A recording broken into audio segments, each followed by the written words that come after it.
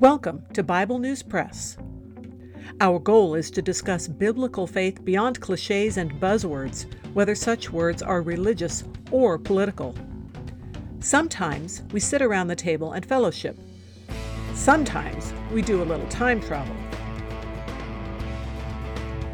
It is all part of our journey with our Abba Father, who has given us the key to life. We do it with Jesus, and we do it together. Welcome. Hello, I'm Laura. I'm going to be reading Joshua chapter 9 from the World English Bible. When all the kings who were beyond the Jordan, in the hill country and in the lowland, and on all the shore of the great sea in front of Lebanon, the Hittite, the Amorite, the Canaanite, the Perizzite, the Hivite, and the Jebusite, heard of it, they gathered themselves together to fight with Joshua and with Israel with one accord. But when the inhabitants of Gibeon heard what Joshua had done to Jericho and to Ai, they also resorted to a ruse, and went and made as if they had been ambassadors, and took old sacks on their donkeys, and old torn up and bound up wineskins, and old and patched sandals on their feet, and wore old garments. All the bread of their food supply was dry and moldy.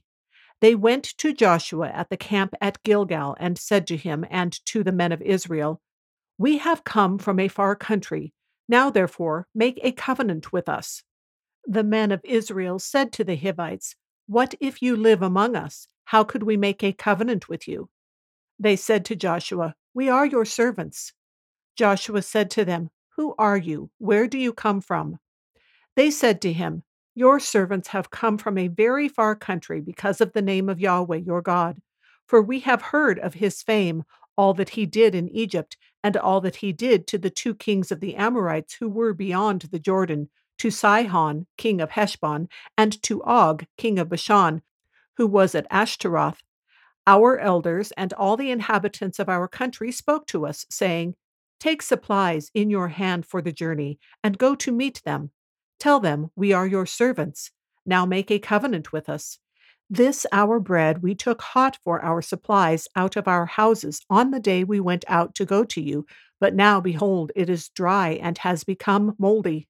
These wineskins which we filled were new, and behold, they are torn. These our garments and our sandals have become old because of the very long journey." The men sampled their provisions and didn't ask counsel from Yahweh's mouth. Joshua made peace with them and made a covenant with them to let them live. The princes of the congregation swore to them. At the end of 3 days after they had made a covenant with them, they heard that they were their neighbors and that they lived among them. The children of Israel traveled and came to their cities on the 3rd day. Now their cities were Gibeon, Chephirah, Beeroth, and Kiriath Jearim. The children of Israel didn't strike them because the princes of the congregation had sworn to them by Yahweh, the God of Israel. All the congregation murmured against the princes, but all the princes said to the congregation, "We have sworn to them by Yahweh, the God of Israel. Now, therefore, we may not touch them. We will do this to them and let them live, lest wrath be on us because of the oath which we swore to them." The princes said to them, "Let them live." So they became woodcutters and drawers of water for all the congregation, as the princes had spoken to them. Joshua called for them, and he spoke to them, saying, "Why have you deceived us, saying, 'We are very far from you,' when you live among us?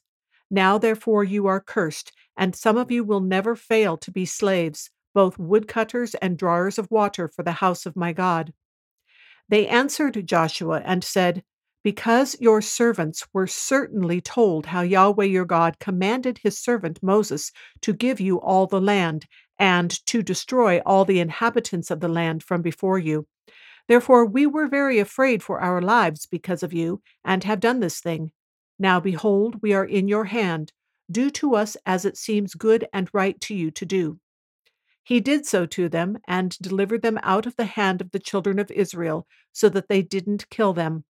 That day Joshua made them woodcutters and drawers of water for the congregation and for Yahweh's altar to this day, in the place which he should choose. That is the Bible News Press segment for today, but not the end of our journey.